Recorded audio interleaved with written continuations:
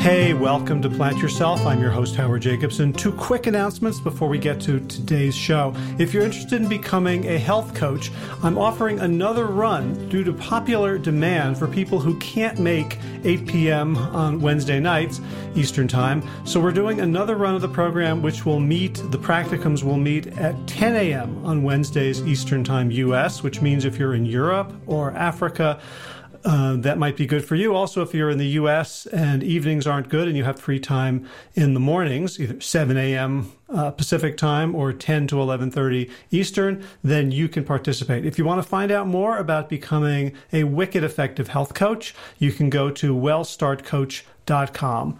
Second thing is, if you're not aware of it, Josh LaJaunie and I have a book that is free on Amazon Kindle. It's called Sick to Fit. And if you just go to Amazon and search for Sick to Fit, you'll be able to download it for free and read it on any Kindle-enabled device, even a phone, smartphone, tablet, computer, whatever. All right, let's get to today's episode.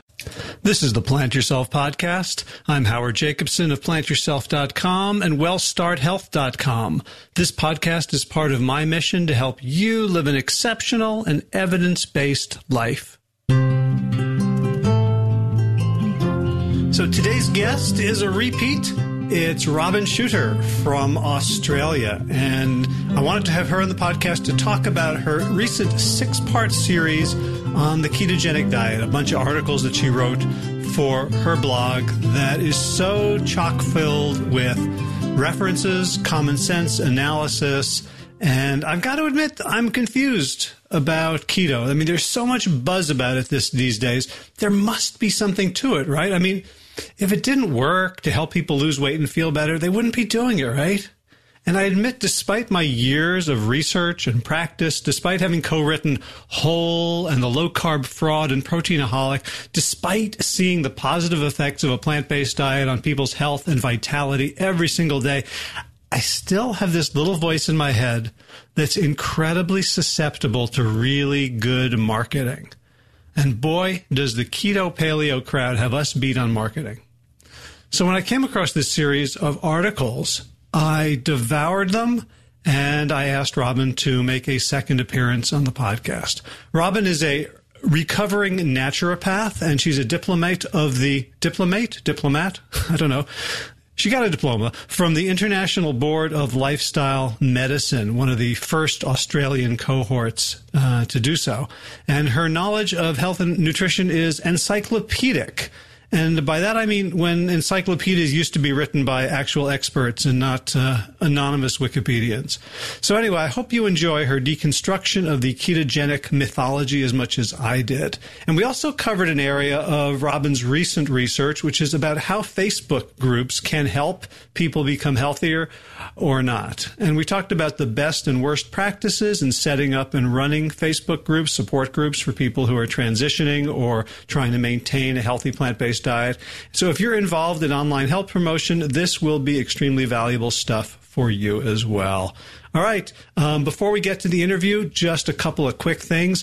It's October coming up, and October means two things. It means a new cohort of WellStart Health. If you're interested in that, just go to wellstarthealth.com/program. You can read all about it and then apply. 12 weeks, a virtual health retreat with me and Josh LaJaunie and Kevin Davis and guest stars, getting you into a community and creating and reinforcing really powerful, healthy habits.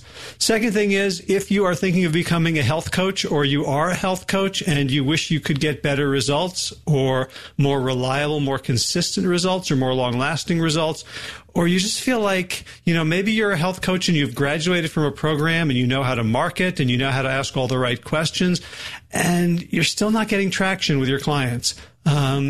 We have a program and I'll start sharing the testimonials that I've gotten from this first cohort, which have been truly remarkable and heartwarming.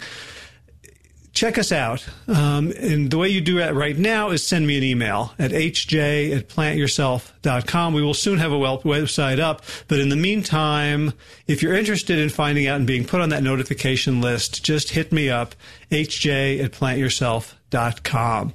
All right. So let's get to the ketogenic diet and all those smoke and mirrors.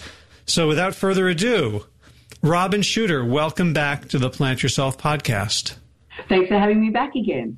Yeah. So we were going to talk about ketogenic diets, and you wrote what amounts to a book in... I think I might end up getting it published. There was a lot of work that went into that. Yeah, I mean, it's on your website. Which tell us what it is so people can go pause and listen and go read it for themselves and then come back and listen to us. It's now a 6-part series. It started out a 3-part series, and then it just kind of, like Topsy, it just grew. And it's now a 6-part series on the ketogenic diet. So each part kind of focuses on one element of the ketogenic diet, all the claims made for it. For example, does the ketogenic diet cure cancer, cure diabetes? And then the last part that I wrote, which is a subject that's very near and dear to my heart, is what does the ketogenic diet do to the gut microbiome? Mm-hmm. So before we jump in, what's your website so people can go find it for themselves? Yes. It's empowertotalhealth.com.au. I am in Australia, as you can guess by the accent, so don't forget the .au. So EMPOWER, empower, and then totalhealth.com.au. Beautiful. So I'll include links to the to all 6 parts in the show notes. So before we get into it, I'm curious why the gut microbiome is near and dear to your heart. It's absolutely fascinating, and I love to geek out on research. I'll geek out on any research. I geek out on behavioral research. I geek out on biological research. I just geek out on research. And the gut microbiome is just so incredible in terms of the effect that it has on our behavior, on our food preferences, on our disease risks, and let's just say the impact of the ketogenic diet on the gut microbiome is not good. Obviously, there is a lot still to be discovered about the gut microbiome. We don't yet know exactly what constitutes a healthy gut microbiome, but the changes that are seen in the gut microbiota of people who go on carb-restricted, high-fat diets, it really in the opposite direction to the patterns that we see as being associated with health. Mm-hmm. Yeah, and it's reminding me like of a friend who was a hippie in the 60s, and he was writing about the Altamont Music Festival, which happened a little bit after Woodstock. This was on the West Coast, and Woodstock was, of course, 3 days of peace and music, and like 500,000 people, no violence. Altamont, there was deaths, there was violence, there was terror. Mm. And it turns out that like the main cause, according to people who were there and who were part of it, was the decision by the concert promoters to hire Hell's Angels motorcycle gang to be the security. And wow, that's an interesting choice. And to pay them in beer. And kind of that's what I'm thinking about with the microbiome. That, so there's so many more of them than us, like in terms of the microbes in our bodies. Like I've heard, 100 trillion, like 10 times more of them, of their cells than our cells. I don't know what the percentage of DNA, there is 100 to 150 times more microbial DNA than human DNA in the human body. Which is extraordinary. Yeah. All right. So it's like, who do I want? Defending me? Do I want a bunch of drunken Hell's Angels, or do I want qualified security personnel, going around and policing my body? Yeah, that's a really striking analogy, actually. And I even like that the fact that the Hells Angels were paid in beer. It's kind of like we pay our microbiota in leftover food. Okay, so in other words, they're mostly down there in the colon, living off the scraps, you might say. Anything that we don't manage to digest and absorb in the small intestine ends up in the in the large intestine, the colon, where the gut microbiota get to have a go at it. And so depending on what you pay them in, that determines who will grow if you pay them in lots of fiber and plant polysaccharides and polyphenols from your whole food plant-based diet, then what grows is the bugs that are just metabolically, genetically adapted to living off those wages, if you like. And if you pay them in the amounts of fat and protein that people eat, particularly on the more, I suppose, the more modern adaptations of the ketogenic diet, which is beyond what a human being could possibly absorb. So those leftovers end up paying types of bacteria down in the gut that ferment protein and also that break down bile, or that just flat out eat fat. And I mean, I've never thought of them as Hell's Angels, but that's actually a really good analogy. Yeah. All right. I just want to make sure I don't have anything against Hell's Angels. Just Hell's Angels are lovely, I'm sure. Yeah, just didn't work out at Altamont in the late '60s. No, apparently not. So we know that the gut microbiome changes based on what we're feeding it, and if we're doing this ketogenic diet, they're getting a very, very specific set of nutrients that determine their makeup. Let's start from the very beginning, because one of the things I loved about your 6-part series is that essentially parts 1 and 2 are the basics. So before, yes. I play on an old men's sports team, so a lot of these guys are doing keto, as they say, and we can argue about it, but nobody knows what anyone's talking about. So let's go to first principles and tell us, like, what does ketogenic mean? What are ketone bodies? Why do we even have them in the first place? And what's their evolutionary significance for our health? Absolutely. Well, the ketogenic diet was developed back in 1924. It goes back a long way. And a doctor by the name of Russell Wilder, who was at the Mayo Clinic, had come across research that fasting actually put people who were epileptic out of their seizures. And this research on seizure disorders being essentially, you might say, cured by fasting went back as far as 1910. And Wilder hypothesized that ketone bodies that were generated during this anti-seizure effect. So that was great, but of course, as we all know, you can't fast forever. Eventually, you're going to run out of food and you die, or you run out of bodily reserves and you die. And this applies particularly to children. And he was concerned that he was seeing epileptic children. They weren't responsive to the anti-seizure medications that are available at the time. They're what are called drug-resistant epilepsy or refractory epilepsy. And so he hypothesized that if he could put them on a diet that generated ketone bodies, that might have the same effect on epilepsy as actually fasting. And it turned out that he was right.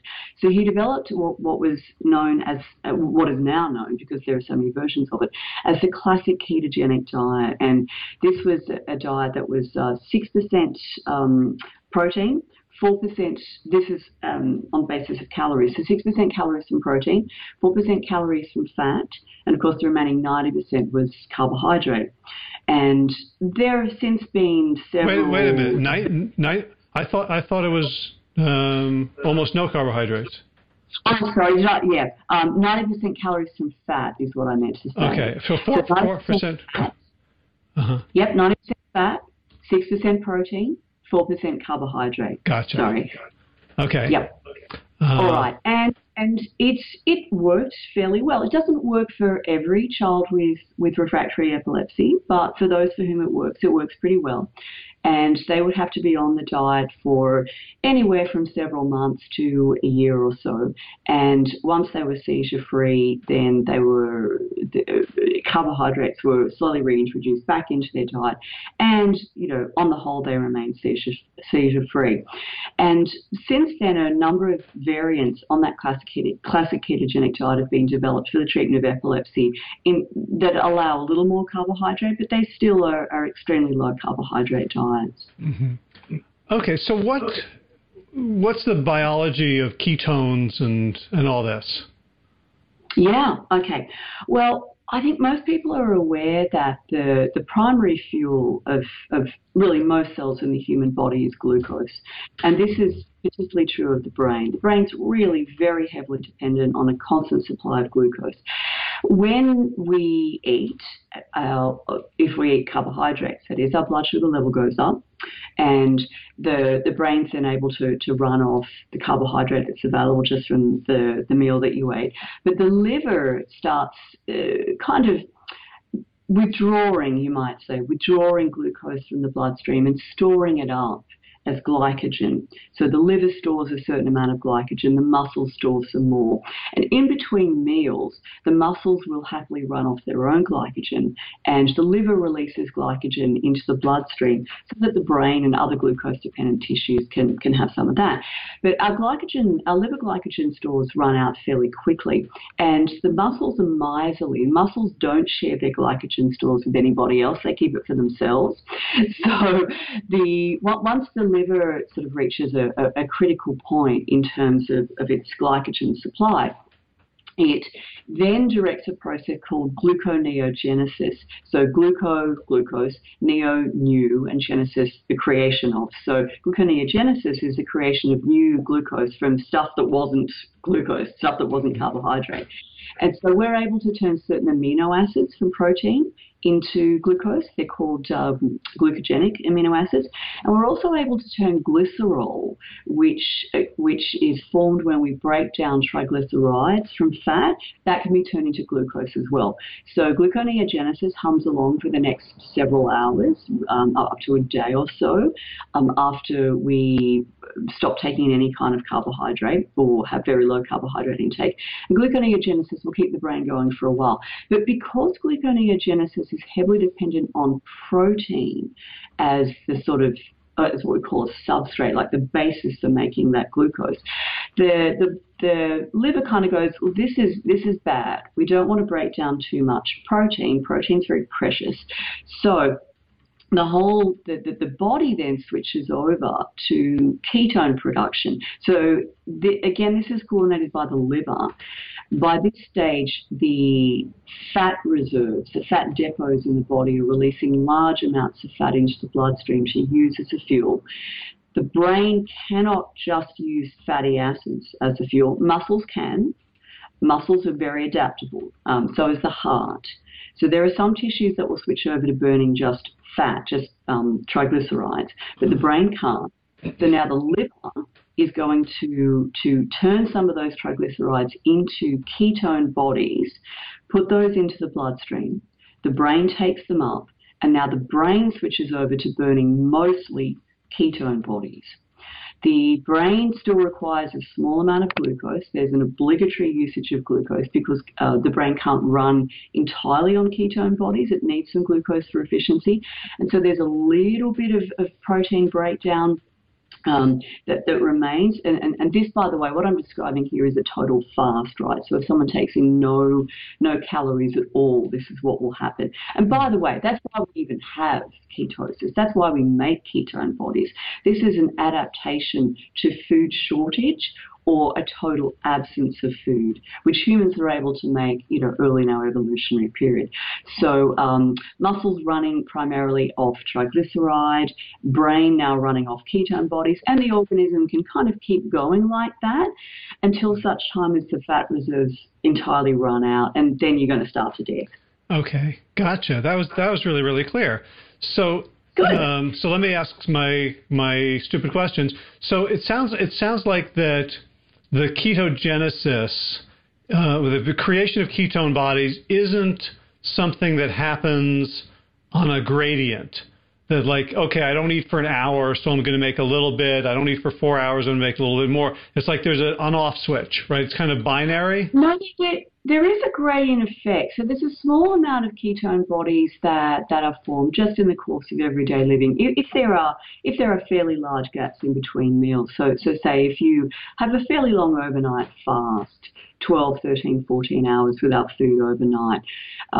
That's not as long as many people are doing now with the popularity of various forms of intermittent fasting, but you'll get a small amount of ketone formation. But the state of ketosis really describes where the brain is running off ketone bodies as its primary fuel source. So that will not happen until such time as glucose stores and glycogen stores are really depleted.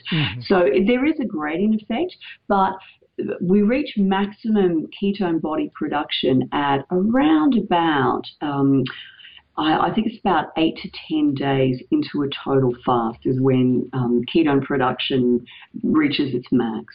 And then it just plateaus at that point. Gotcha.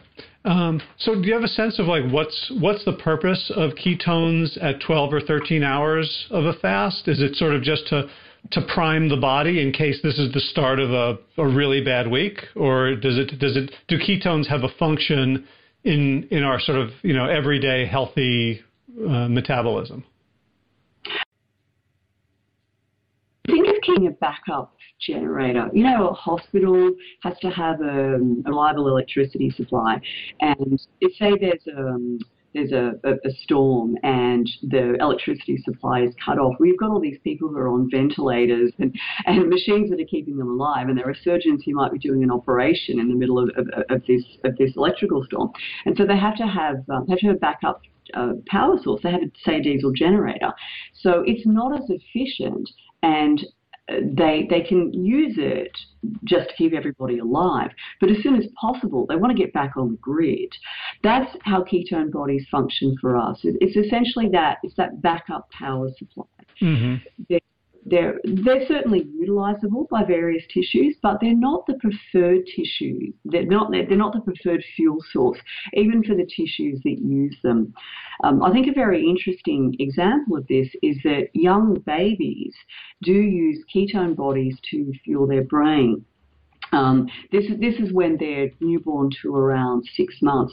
As the human brain grows and becomes more complex, and we're using it for a lot more tasks than just, eating and pooping and crying, then the relative proportion of glucose that the brain uses rises dramatically. So in other words, complex activities of the brain are very dependent on glucose rather than ketone bodies. So you might say the high functions of the brain are what are lost or compromised when a person is in ketosis. And again, looking at the evolutionary background to this, that makes sense. If early humans were in ketosis when they were essentially starving, this wasn't going to be a time when they were, making up poems and stories or carrying out rituals to sort of bond their tribe. They were hungry and they were looking for food.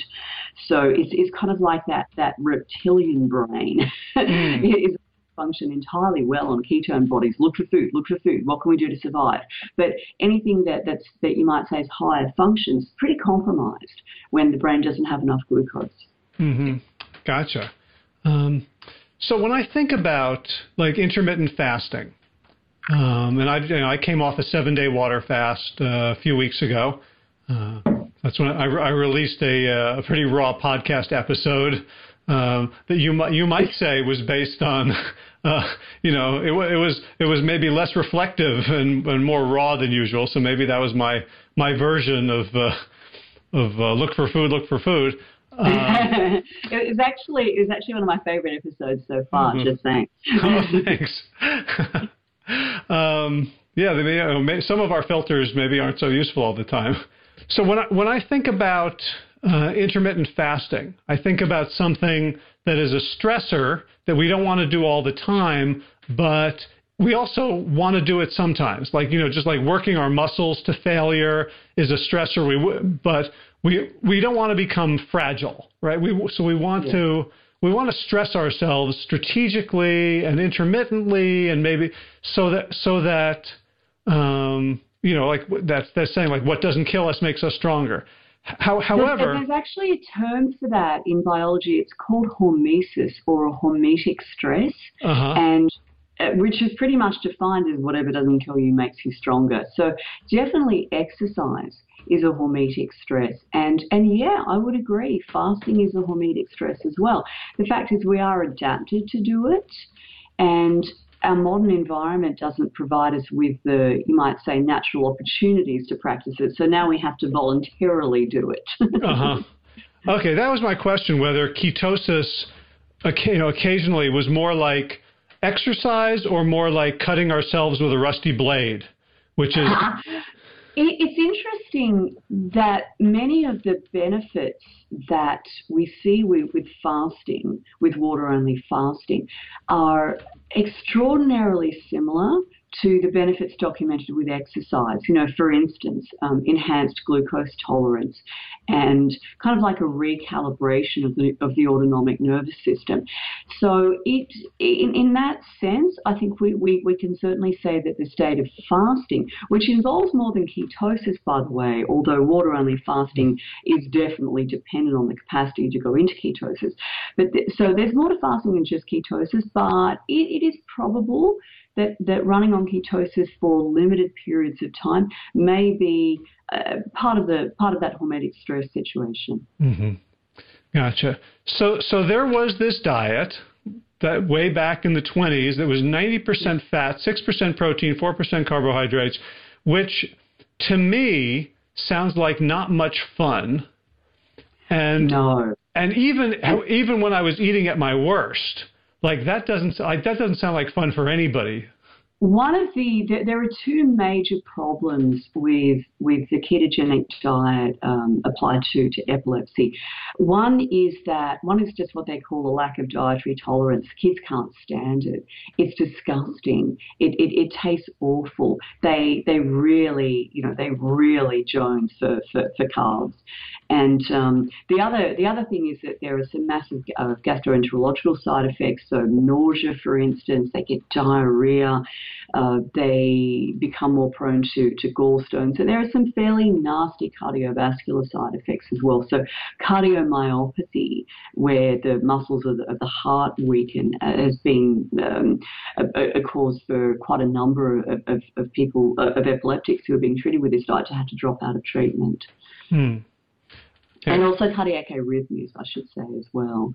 And people do die doing this ketogenic diet. I remember reading case reports of lipoid pneumonia where people actually aspirate fat into the lungs and then develop pneumonia and die. So, it's not without its problems. Mm-hmm. And as I say, like as soon as people are seizure-free for, the requisite period of time, they can't wait to get back on carbohydrates. Okay. So given that this was a disgusting, harmful diet that only was used for people for whom the potential benefits outweighed all the side effects and risks, how the hell did this get so popular? That's a really good question. Now, I can answer that in several ways. The first way is that was the classic ketogenic diet, and since then, multiple variants of it have been developed, and they involve more protein, slightly less fat, a higher carbohydrate content, and so they're somewhat more palatable. And then the other thing is, the other explanation is that sometimes humans just do really deeply weird stuff. I was listening to an interview with David Goldman the other day, and he was talking about, he's an exercise physiologist for those who don't know, who was formerly at True North Health Centre. And he was talking about a study that he'd read where people who were put on a ketogenic diet, their exercise performance was tested. And those who actually had the worst exercise performance rated themselves as feeling the best and having the fastest recovery. And his theory for this is that, and I thought it was pretty interesting, was that if there's this adaptation that kicks in when you're starving, and if it keeps going, you're going to die. There's kind of a kindness built into the system that at least you might die happy. In other words, you might kind of feel deluded enough that actually everything's going pretty well while you're dying. That is not being tested out to the best of my knowledge, but it's an interesting hypothesis. So in other words, people might be in a delusional state while in ketosis. Well, if you say it affects brain function, then like one I guess one of the main qualities of being impaired is that you aren't aware that you're impaired. Yes. I think it's also interesting that every religious and spiritual tradition that I know of incorporates fasting practices, and mostly they're not as full tilt as a lengthy water only fast, but sometimes it is. And so when people fast for long periods of time and have what they perceive to be spiritual experiences, are they having spiritual experiences or are they having delusions? I don't know. I mean, how do you even answer that question? It's intriguing. Right. I guess it goes to whether you think our brains, when they're working the way they're supposed to, are they apprehending reality or distorting it? Are we all in the Matrix? Right. Right. So that's also really interesting because like one of the mantras that I hear from, and I know you and I have talked before, and you described yourself as a recovering naturopath. So that one of the favored mantras of naturopathy is like, bioindividuality, and you see how this makes you feel. And like we can do objective measures. We can put someone in a keto diet and see that, okay, they suck at bicycling or running or the stress test. And if we know this and we're still letting them get away with, oh yeah, I think I feel great. I'm euphoric now. I'm Superman. Let's face it. Alcohol can make you feel better. Cocaine. I'm sure. I haven't done it personally. It's very expensive. Yeah. But I'm sure when people snort coke, they feel better. And when people, at least when smokers smoke cigarettes, they definitely feel better. When people drink coffee, they feel better. But the question is, are they getting better or are they merely feeling better? And that's why we have science. That's why we have objective tests so that we can put people on a treadmill and see how long it takes for them to run to exhaustion. We can check their max VO2 and all that sort of stuff. And we could also have objective measures how quickly they recover, which was one of the other things that was noted in the study that David Goldman was talking about. And of course, then we have long-term follow-up studies to actually objectively track how people do over time with various diet and lifestyle habits. Mm-hmm. So my understanding, and I don't know that I have science to back this up, is that, but I certainly anecdotally, like people that I talk to who are doing Atkins or low carb, almost all of them fail and blame themselves. Yeah. Right. Yeah. So it sounds like, if we took these kids in the 1920s who are epileptics who are trying to get this stuff down, that you'd probably have the same, high dropout rate of the study. But at least people go, you know what, this is almost untenable and disgusting. But now we have, like, what does, I don't even know, like, what does a ketogenic diet look like? Like, I went to a Frisbee tournament with a bunch of my buddies, several of whom are doing keto. So we went shopping. I got avocados and kale and sweet potatoes. They got milk and like 4 cartons of eggs and lots of bacon. And like that was their breakfast before we went and ran around for 4 hours. So For starters, most people who say that they're quote-unquote doing keto are not doing anything remotely approximating a ketogenic diet. I mean, if you're doing a ketogenic diet, as in what is prescribed for epilepsy, you're weighing and measuring every morsel of food that you eat. You're using keto sticks to actually check that you're in ketosis. In the case of someone with epilepsy, if they slip out of ketosis at any stage during the day, it actually compromises the efficacy of the treatment, and they're likely to have a seizure. So most people who say they're doing keto are having a lot more carbohydrate and usually a lot more protein, because don't forget, certain amino acids in protein can be converted into glucose. So if most of the people who are doing what they think is a ketogenic diet are actually having far too much protein to be genuinely in ketosis. What actually does a ketogenic diet consist of? It's a lot of oil, a lot of just foods that are extremely high in fat and low in carbohydrate and low in protein as well. So like oil, lard. Yeah, I mean, milk, for instance, has carbohydrate in the form of lactose, so I can't see how that would fit into a truly ketogenic diet. So I guess when people say they're doing keto, they're not talking about classic keto or even any of the... No, they're not. But even the variants of the classic ketogenic diet that involve a little more protein and carbohydrate is still not what the average person who thinks they're doing keto is doing. Mm-hmm. So is this just a marketing label thrown over eat lots of animal foods? In my observation of it, yes. I guess that's it. Like we're fighting a straw man here. It's like John McDougall always says, people love to hear good news about their bad habits. So if you love bacon, you're going to look for a diet that justifies your consumption of bacon. And so Atkins is a bit old hat now. No one really talks about doing Atkins anymore.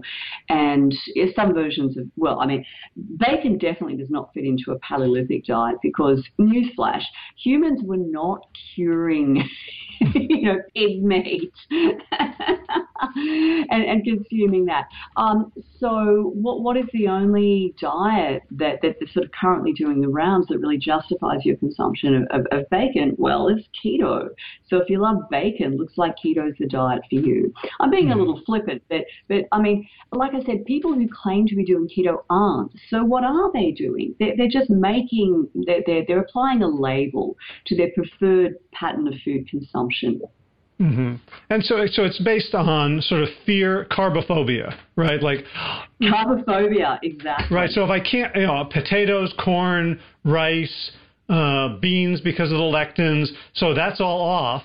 I don't want to do the clearly junky foods, like, yes. Right. So I'm not going to do donuts and cookies, or at least not when anyone's looking. So that leaves my steaks, my hot dogs, my hamburgers without the bun, my bacon, and my cheese. Lettuce burgers. Right, my cheese omelets. Yeah. Right. Yeah. So why aren't these people dropping dead in front of me? Like they're it's okay. So they're if they did a stress test or performance test, it would impair. But like these guys are in pretty good shape. The people I know who are doing it. It's a testimony to the extraordinary resilience of the human body. It really is.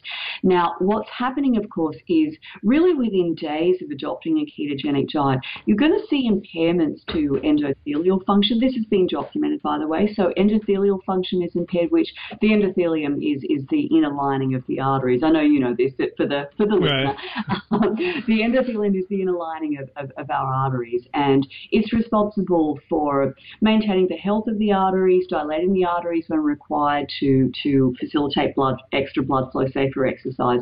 The endothelium is also the endothelium has to be in good shape to prevent atherosclerosis, or the buildup of a cholesterol-laden, fatty, calcified plaque on the inner lining of the arteries. And we know from studies that have been done that a ketogenic diet impairs endothelial function, and it dramatically impairs cardiac blood flow as well.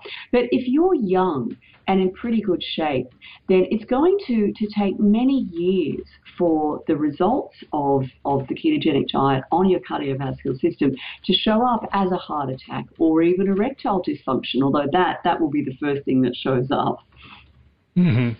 Just because of the relative narrowness of the penile artery compared to the coronary arteries. Gotcha. So maybe they're so good at Frisbee because they don't have sex anymore. They're just more focused. I don't know. You'd have to ask them about that. Would you get an honest answer? I don't know. Yeah.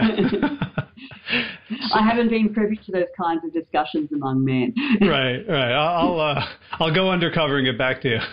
But the other thing that really flummoxes me is like people like scientists, people who have good brains and I'm sure are not trying to sell anything. They're trying to tell the truth.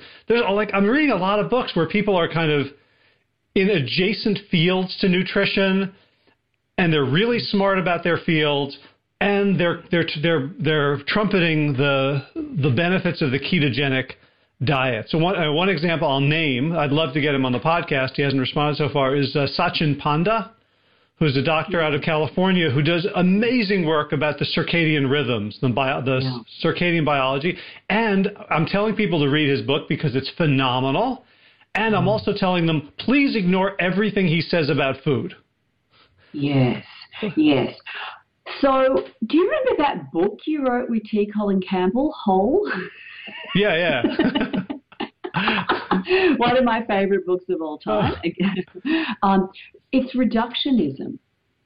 This is reductionism in full flight. So, in other words, reductionism, again, as you know, this is the benefit of the listener, is this narrowing down the focus, like narrowing the aperture, so that we look at just a small fragment of the overall picture. And so, I mean, the reality is, if you put people on a ketogenic diet, there are certain biomarkers which are going to improve. Their blood glucose level will drop.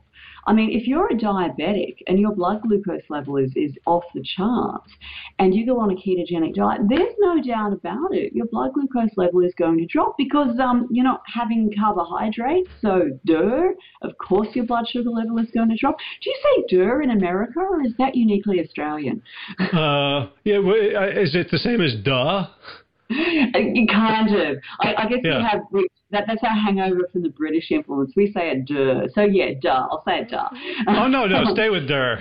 Yeah, you do see improvements in blood glucose level.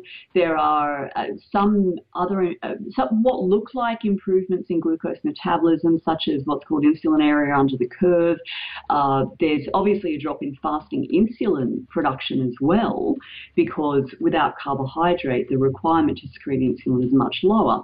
And if people lose weight on a ketogenic diet, which they commonly do, and not, by the way, because there's some magic metabolic advantage to ketogenic diets. That's really been comprehensively disproven by Kevin Hall with his truly marvelous, magical, beautiful, elegant metabolic ward studies. He's shown that there is no metabolic advantage to the ketogenic diet. In other words, it's a weight loss diet that works because people eat less calories. Mm-hmm.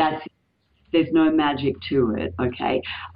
But if people lose weight, you in most cases, you're going to see a drop in cholesterol. And so we do see that with ketogenic diets. It's not as impressive as you'd see if a person lost weight on a whole food plant-based diet, but just losing weight will drop down your cholesterol level. So there are improvements in biomarkers, no doubt about it. And, of course, Sachin Panda, his research is done on mice and rats. And rodents are not humans. So when we try to extrapolate our results that we gain on rodents to humans, there's usually a very large shortfall. Rodent models provide pretty interesting starting points, but then you've got to take it to the humans, which is what Kevin Hall does so fabulously well. Gotcha. So we have these blood glucose will drop, insulin area under the curve. Can you explain that one? It's really just the amount of insulin that needs to be secreted over time to return the blood glucose level to normal. Mm-hmm. So if a person is very insulin resistant, and that's the hallmark of type 2 diabetes, but by the way, it does also develop over time with most type 1s, then if a person is insulin resistant, pancreas will have to secrete a lot more insulin to try to get that blood glucose level back down to normal again. Okay. So my understanding of certainly insulin-resistant diabetes is that it's a disease of too much fat in the muscles. It starts off with too much fat in the muscles, and fat then accumulates in the liver as well, and eventually fat accumulates in the pancreas itself. And those little pockets of fat that are invading the muscle tissue, the liver tissue, and the pancreatic tissue are highly inflammatory. And so this accumulation of fat within the pancreas actually produces inflammatory chemicals that kill beta cells, the insulin-secreting cells. So over time that becomes what, type 1.5? where the well, yeah, eventually. So what happens with type 2s is initially they're secreting enormous amounts of insulin, 2, 5, even 10 times as much insulin as a non-diabetic person. And provided their pancreas can keep up with that, then they will maintain a relatively normal glucose level. They're still diabetic, but they're coping. Eventually their pancreas will just poop out. It's simply, so if you kill off enough beta cells, you just can't produce that amount of insulin. And so at that point, they're likely to become insulin dependent. They'll actually have to start injecting insulin, even though they're type 2s. Okay. So, I mean, where I'm going with this is you just listed a whole bunch of biomarkers related to diabetes that improve on a ketogenic diet, and yet pretty much every ketogenic diet will contribute to what I understand to be the galloping underlying cause of the disease. So I'm having a little, like, my brain is smoking. Like it helps with biomarkers, absolutely. But it makes the disease worse. Yes, again, and this is the perils of reductionism. So in the short term, and remember, these studies on diabetes, we don't have anything that goes past, I believe, I have to check the studies, but I don't think we have anything that goes past 2 years. And most of them are 6 months or less. So what you see is this short-term improvement in biomarkers. But look, nobody dies of diabetes. People die of diabetic complications. There are macrovascular complications, which are things like heart attacks and strokes. And then there are microvascular complications, which is mostly retinopathy, eye disease, kidney disease and nerve disease. So the kidney disease can kill you. The eye disease makes you blind, which is awful. And the neuropathy is highly unpleasant, but again, probably won't kill you. So what we actually need is to figure out, well, what is the best way for diabetics to eat that will save them from diabetic complications, especially atherosclerosis and cardiovascular disease, because that's the major cause of death in diabetics. They have about 4 times the risk of heart attack as a non-diabetic, and heart attacks are already the leading cause of death in westernized countries. Okay, so the biomarker studies say that most are about 6 months. So do we have study? I mean, it feels like keto has taken such hold, and I think it's because it sounds more impressive, right? Yeah. So I'm going to loop back to something you said before, which is that people that you know who've tried this eventually fail.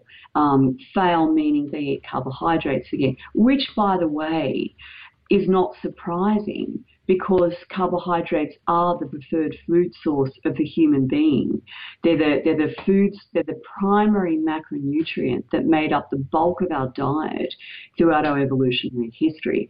So, in other words, we're unlikely to get long-term studies where people are fully compliant with a ketogenic diet, so that we can find out exactly what I just said, like, how do people do if they stick consistently to a ketogenic diet and they say diabetic. What we do know from epidemiological studies is that people who eat a low carbohydrate diet have a higher mortality rate. They are more likely to die. So that doesn't bode well if you already have a chronic degenerative disease like type 2 diabetes, which is going to shorten your life expectancy anyway. So we have kind of like a proxy measure for what happens when people do a long-term carbohydrate restricted diet. Now, I'm not saying that we have studies of a long-term ketogenic diet, because we don't, because people can't stick to it. They do it for a couple of months at a stretch, and then they just can't stand it anymore. So this is like someone saying that holding your breath for 2 years has never killed anyone. Correct. Wow, that's insane. It kind of is. Like I said, humans do crazy stuff. The remarkable range of human craziness never ceases to amuse me, entertain me, and flabbergast me. Oh, awesome. Well, I feel like we've anyone who's listening to this who is convincible has been convinced to not do this keto madness. Could we switch gears for the last little bit? I'd love to find out what you discovered in your research on moderated Facebook groups, and specific. Yeah. And tell us what the question is and what you found. Yeah, so last time we spoke, I was in the midst of my honours research project, my prep for starting my PhD, and I decided to do my honours project on this particular Facebook group called Whole Food Plant-Based Aussies. If you're in Australia or New Zealand, we do accept Kiwis as honorary Aussies for these purposes. You're very welcome to join this group. We have a few non-Australians, but mostly we accept Aussies. So if you're on a whole food plant-based diet and you want some support, join this group. Okay, so my research question was basically, does membership of a Facebook group such as this with a really dedicated purpose, does it facilitate people in adopting and particularly maintaining a whole food plant-based diet? And the short answer is yes. The longer answer is a lot more interesting, just in terms of exactly what it is that people get out of group membership. And it's everything from just information sharing on the most, I suppose, simple of levels. For example, what do you eat on a whole food plant-based diet? Because, people can read the China study, they can read Whole, they can read any number of great books on a whole food plant-based diet, and then they close the book and they say, well, that's great, I'm sold, I'll start tomorrow. What the heck do I eat? Mm-hmm. And so people often post photos of their meals in Facebook groups, and this one's no exception. But the great thing about this group is that the meals aren't all prettied up. They're not like Instagram photos. They're just like someone whacked the food on a plate and it was beans and rice and a bit of kale, or a baked potato with, some random veggies, and they snap a pic of it, and there's no floral arrangements and there's no lighting or whatever. It's just like, hey, this is what I had for dinner. It might look much, but it was good. Yeah. And people look at that and go, oh, so that's what you eat on a whole food plant-based diet. So for newbies, it's really good to see that not everyone is cooking up a gourmet storm every night of the week. If you like doing that sort of stuff and you find it fun, then knock yourself out. But most of us are just kind of whacking stuff on a plate, and it's fine. The other sort of major benefit that people get out of this group is just that kind of like that moral support, particularly if you're the only one in your family or in your workplace who's doing this. It's lonely, and the social pressure, the pressure to conform, the concern about how am I going to handle that the big family get together, what do I do when my mother-in-law makes this criticism about my diet, all that sort of stuff. People actually get enormous amounts of support through this Facebook group. The well-moderated part is really important, because people can behave incredibly badly in online, due to the anonymity of social media. And so this group, the admins run a very tight ship, and anyone who's nasty just gets booted out. Right. Well, I was going to ask about that, because I'm involved in training coaches, so I've become very sensitive to like things that work and things that don't work. And like nobody, like a lot of people would never be nasty and they want to be helpful, and yet they can be extremely unhelpful.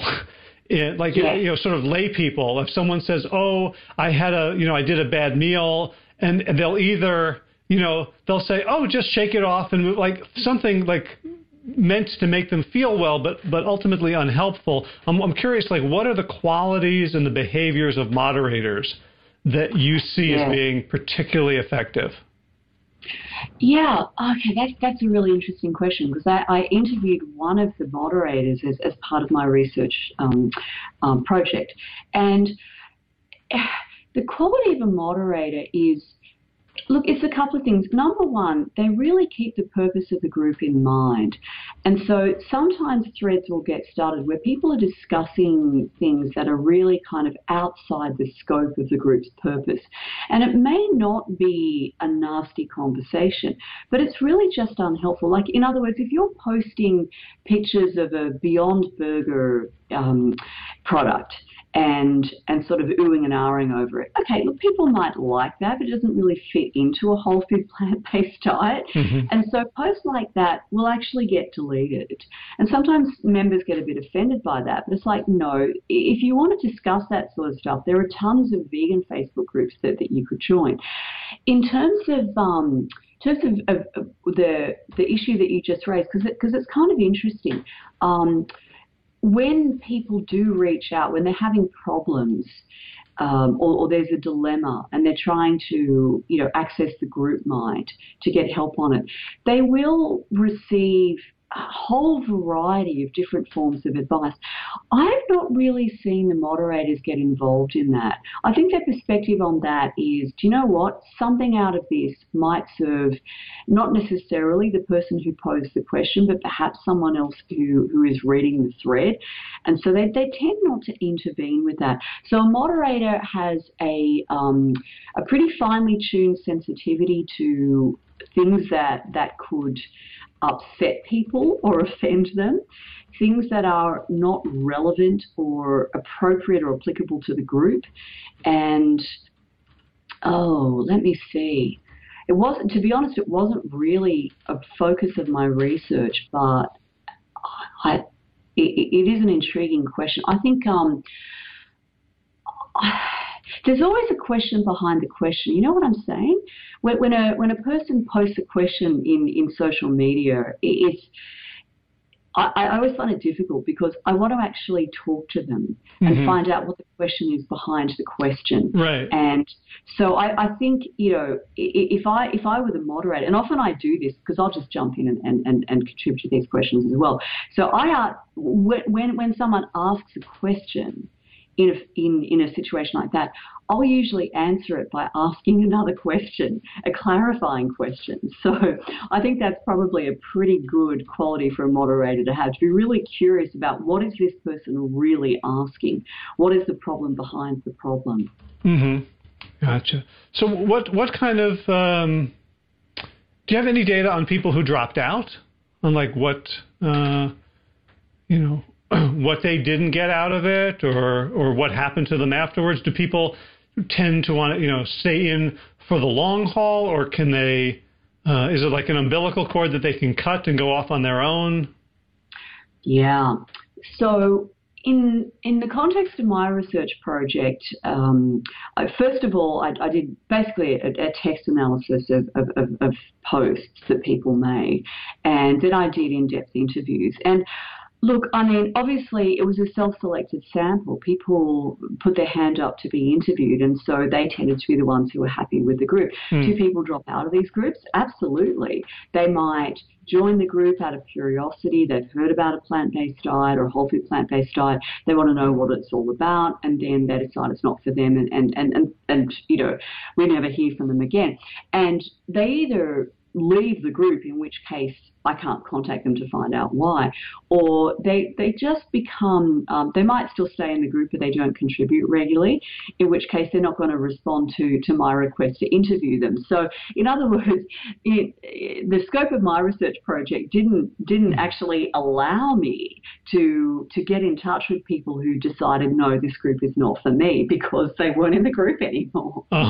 So how has the research helped you? Oh, that's an interesting question, isn't it? It's helped me. I suppose it's helped me answer a few questions about, is online support really a meaningful form of support compared to in-person support?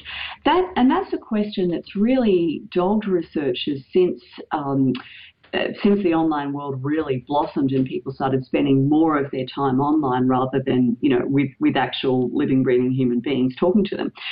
And I'm not going to say that having an online support community is a substitute for having real life people that you meet up with for meals and go for runs with, because I don't think it is.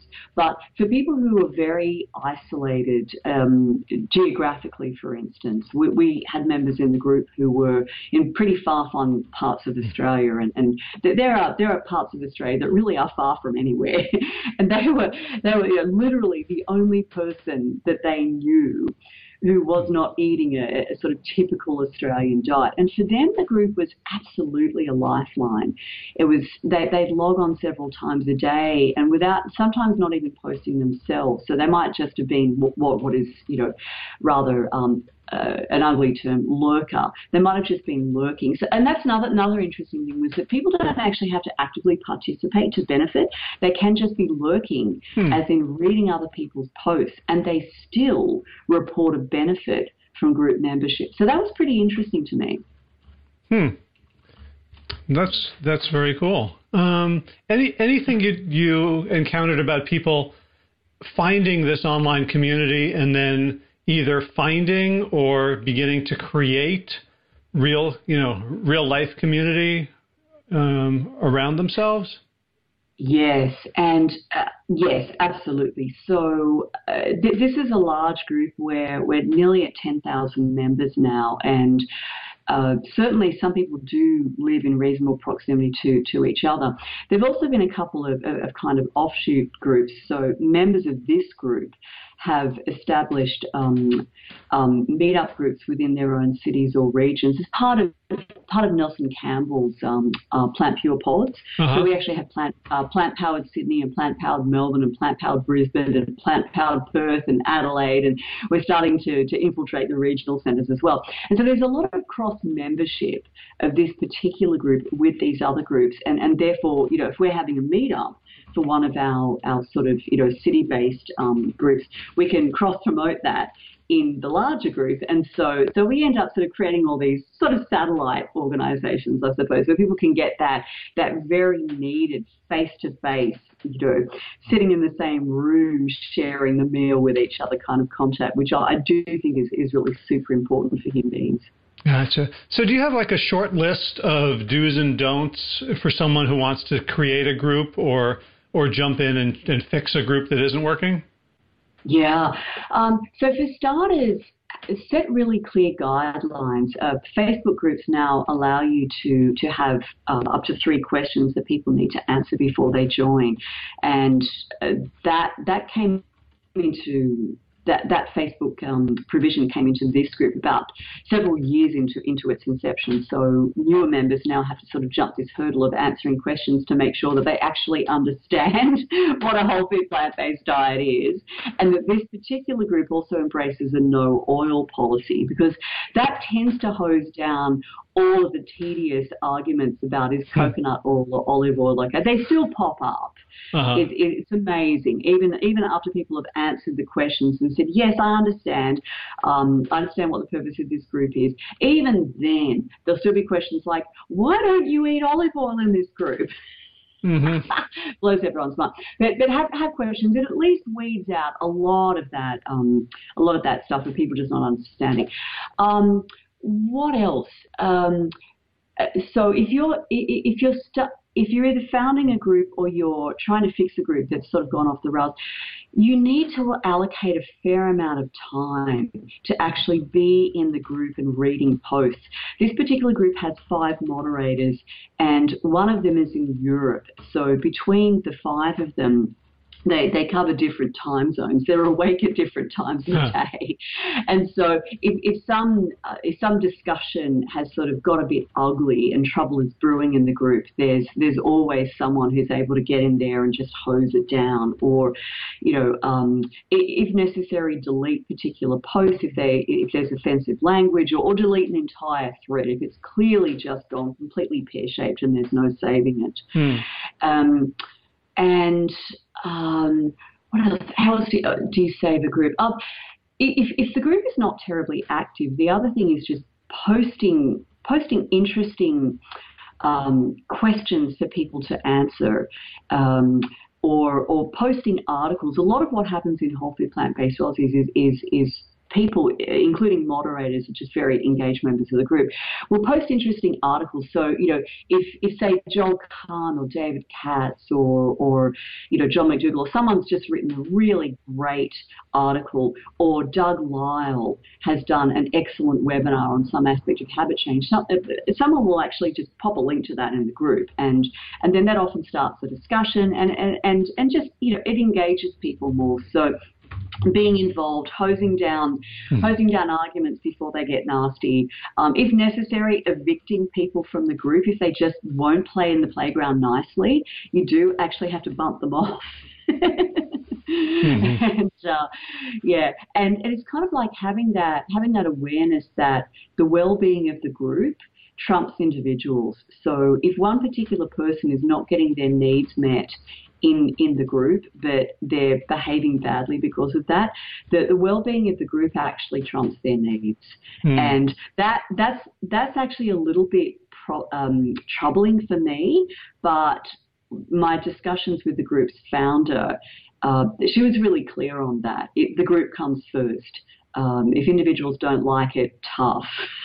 Right. Well, I mean, for what they're paying, it's pretty. Right. That was her point too. It's like, I do this for free. I'm a volunteer. So if people don't like the way I run the group, they can basically buzz off and start their own. Right.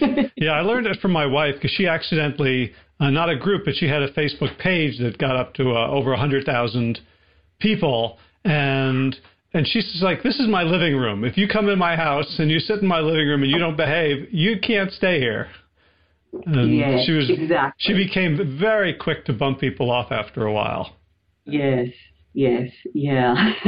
No, if they won't behave, if they won't play nicely, then they don't belong. And it's also that kind of toxicity affects the group and the atmosphere of the group. One of the most frequent comments that I got during the in-depth interviews that I did was that this is a really friendly group.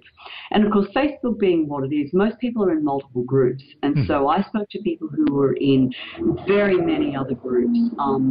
And this was their favorite because of that friendly atmosphere. So that is the moderators or the admin's responsibility to maintain that atmosphere. Just to sort of give you a little bit of context to this. Am I allowed to swear on your podcast? Please. Okay. There is a Facebook group called Vegans in Australia Who Aren't Assholes, which developed as a splitted group from a group called Vegans in Australia. I'll leave you and your viewers to fill in the gaps about why Vegans in Australia Who Aren't Assholes was formed. But that's just a little taste of Facebook group life. I'm still waiting for you to curse. I haven't heard any unacceptable language yet. That's great. So let's wrap this up. I'm curious, like what you're up to now. I know you wrote to me that you took a international lifestyle medicine exam, part of the first Aussie cohort. Like what are you up to, and how can people find you? Yeah, I was just off the back of submitting my honours thesis, and a month or 6 weeks later, the Australasian Australasian Society of Lifestyle Medicine were running the very first exam to become a certified lifestyle medicine practitioner. So I hit the books again and did this exam, which, by the way, was about the most hideous exam I've ever sat in my life, and I've sat a few. It was just truly awful. So anyway, I'm now in what way was it? Was just really hard or irrelevant? Oh, it was multiple choice questions that were just completely twisted. Multiple choice exams that I can remember from way back in high school. It was like there was always two answers that were clearly wrong, and one that was probably wrong, and then the other usually stood out like the proverbial dog's balls. But this one was just, how can we write the question in the most convoluted way to trip you up? But I managed to pass, yes. All right. So now I'm officially a certified lifestyle medicine practitioner. And what am I up to? I took a hiatus from studies on. I am going to begin my PhD next year, and I haven't quite settled on the topic, but I'm really, really interested in behaviour change. So that's what I'm probably going to end up focusing on. Well, if you're looking for a cohort to study, I would love to give you access to WellStart. That sounds amazing, Good. I will talk to my potential supervisors about that because I've been kicking around a few ideas in my mind and haven't quite settled on anything. So, all right, I'll get back to you on that. Yeah. Other than that, I'm running my practice as usual. I'm busy writing articles every week, as you know, I'm also I know you have the Holistic Holiday at Sea that's been running in the US for a number of years. Well, our first version of that in Australia is running in October, and I'm going to be one of the cruise presenters. It's called and now I'm having a mental blank. What is the name of this event? It'll come to me in a sec. But if you look up plantbasedcruise.com.au, for those who want to sort of just squeak under the line, plantbasedcruise.com.au. And so that will be the first kind of, it is a whole food plant-based cruise, so there's going to be lots of lectures and whole food cooking demos, and I'll be speaking about the gut microbiome and psychosocial factors in cardiovascular disease and behaviour change and a bunch of other things. So that's what I'm up to in October. In this month, next week, I'm flying over to San Diego for the Plant-Based Nutrition Healthcare Conference. I'll see you there. So we get to do a face-to-face, which will be fun. Awesome. Your first time, right? In San Diego? Yeah. Your first time at this conference? Yes. I'm doing Plantrition, and then in October I'm doing the ACLM conference in Indianapolis. So I'm I haven't got to their one yet. Yeah. It sounds amazing. Yeah. This is my first time at the Plant-Based Nutrition Healthcare Conference. I'm a repeat offender. It is my favorite conference to go to because, and this is going to sound weird, but people hug. You don't normally go to medical conferences where people hug, but there is a lot of hugging going on at this conference, and it's cool. Yeah, well, the way they eat, they probably don't smell very bad. That's a good point. And all of those greens and beans feed up their good gut bacteria and just juice all the serotonin and make them really happy. That's my theory. Cool. Well, that could be your other PhD thesis. I have considered that, as a matter of fact, the effects of a whole food plant-based diet on the gut microbiome and how that affects mood. It's on my radar. Uh-huh. I have a potential PhD supervisor for that. Awesome. And tell us one more time your website so people can follow you. Yes, it's empowertotalhealth.com.au, and I have a weekly free newsletter. Every now and again I post a video on YouTube. I'm not very active on that, but you can check out my YouTube channel, which is Empower Total Health. I've got a Facebook page, look up Empower Total Health, and I tweet a bit, not a heck of a lot, not nearly as much as Donald Trump, but I do every now and again tweet. Well, I'm sure yours are adding to the positivity in the world. So there's another distinction. I should hope so. All right. Well, Robin, thank you so much. I'm so excited. I'm going to meet you next week, and it's going to be fun. Yeah, and I'm so happy that you put together this long series on ketogenic diets, and I think this is gonna help a lot of people. So I hope and kind of you threw out lots of references to different things, and if someone goes to the articles, like half of the words are in blue, which means you're linking to the references you're talking about. So this is not you just making shit up. I don't write anything that I don't reference. I have this, I suppose it's a paranoid streak in me. I'm always afraid that someone's going to sort of email me and say, hey, why did you say this? I'm like, it wasn't me, it was the researcher. Here it is. So whenever I write an article, it's fully referenced. You can go back to the original literature and read it. And I highly recommend that people do that. Yep. It's a great way to cover our asses. And be more credible than the people promoting these crazy diets. Yeah. Sorry, my third world Australian internet speed's just cranking down now. Could you say that last bit again? Yeah. I was saying it allows us to be more credible. That we're because we're in a debate, right? And it's a crazy debate. But how can we distinguish ourselves? We say, well, when you're looking at the other side, follow their links, because otherwise it's he said, she said. You have to, yes, if you're going to empower total health, you have to empower people to evaluate research at some level. And alas, dear listener, here is where Skype crapped out, or our connection crapped out, and we could not continue the conversation. And right after that, I was busy, Robin was busy. We were supposed to meet up and finish this off in San Diego, but Hurricane Florence happened and kept me here. So we're going to have to just leave it there for now. We got in all the good stuff. You're going to have to go and make up your own ending where we thank each other profusely and say how much we admire each other's work, because that unfortunately did not get recorded.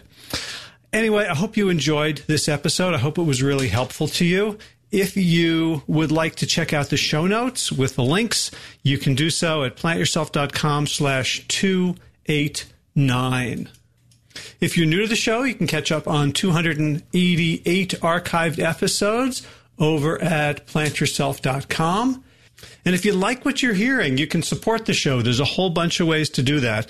The most direct and most obvious is to become a patron at patreon.com/plantyourself. You can make an ongoing monthly contribution that allows me to devote time and resources to finding guests, preparing, having the interviews, editing, uploading, hosting, all that stuff. So that's really, really appreciated if you are getting value out of this and you'd like to share some of the costs with me. Also, easier, you can take a couple of minutes and leave a review on iTunes, or as I hear it's called these days, Apple Podcast or Stitcher. If anyone knows how to get me onto Spotify, I've been trying without any luck apparently. Drop me a line, hj@plantyourself.com. If you know anybody who works at Spotify, you can sneak the Plant Yourself podcast in there. Garden news these days is all about harvesting herbs. We've got tons of Tulsi or holy basil. The hibiscus flowers are now in bloom. There's a whole bunch of other things that my wife can identify that I can't, that are being dried and tinctured and turned into all sorts of great herbal medicines. And I picked the last of the Scuppernong grapes, which wasn't a great harvest this year, maybe about a quart and a half altogether, where in past years we'd filled 5-gallon buckets easily. The other big news is I'm in the middle of building a giant 3-bin compost system.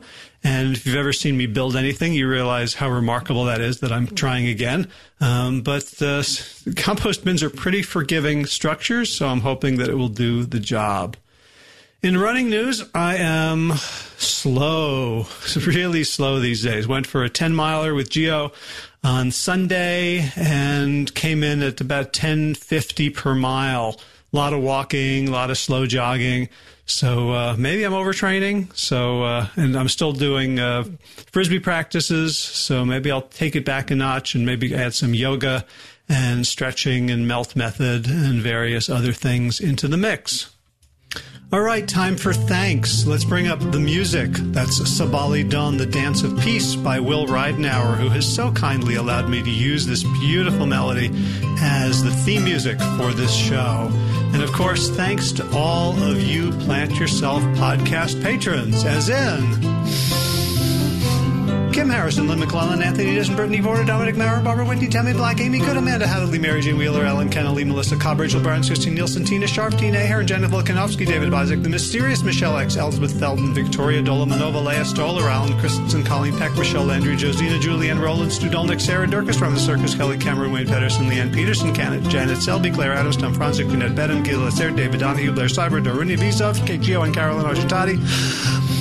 I'm going to go back to Doron Avizov, Gio and Carolyn Argentati, Jody Friesner, Ruth Ann Funderburg, Misha Rosen, Michael Warbeck, The Equally Mysterious, Tracy Z, Alicia Lemus, Rebecca Hughes, Val Lindemann, Rhymes with Cinnamon, Nick Harper, Stephanie Holness, Martha Bergner, Nicole Ramsey, Susan Ahmad, Molly Levine, Scribble, Harry R., Susan Laverty, The Panda Vegan, Craig Kovic, Adam Scharf, Karen Burry, Heather Morgan, Ashley Corcoran, Kelly Michia, Deanne Norton, Ronnie Lynch of Plant Happy Oregon, Sabina Kurtzels, Nigel Davies, Marion Blum, Teresa Copel, Ruth Liz, Julian Watkins, Breed O'Connell, Brian Sheridan, Shannon Hirschman, Kate Rosalind, Ayat, Julie Lang, Edegard.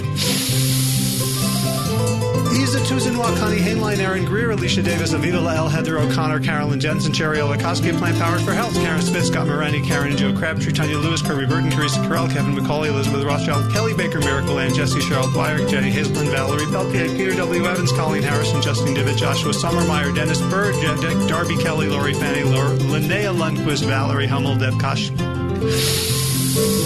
Cassia, Emily Iaconelli, Levy Wallach, Rosamund McAtee, Dan Picorni, Stephen Leenan, Patty DiMartino, and Mike and Donna Kartz for your generous support of the podcast. That's it for this week.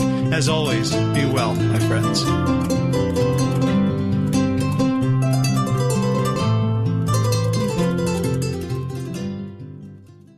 All right, time for thanks. Thanks to Will Ridenauer for allowing me to use his beautiful song Sabali Dawn, The Dance of Peace. You can find more of Will's music at his website, willridenauer.com. And of course, thanks to all of you Plant Yourself podcast patrons.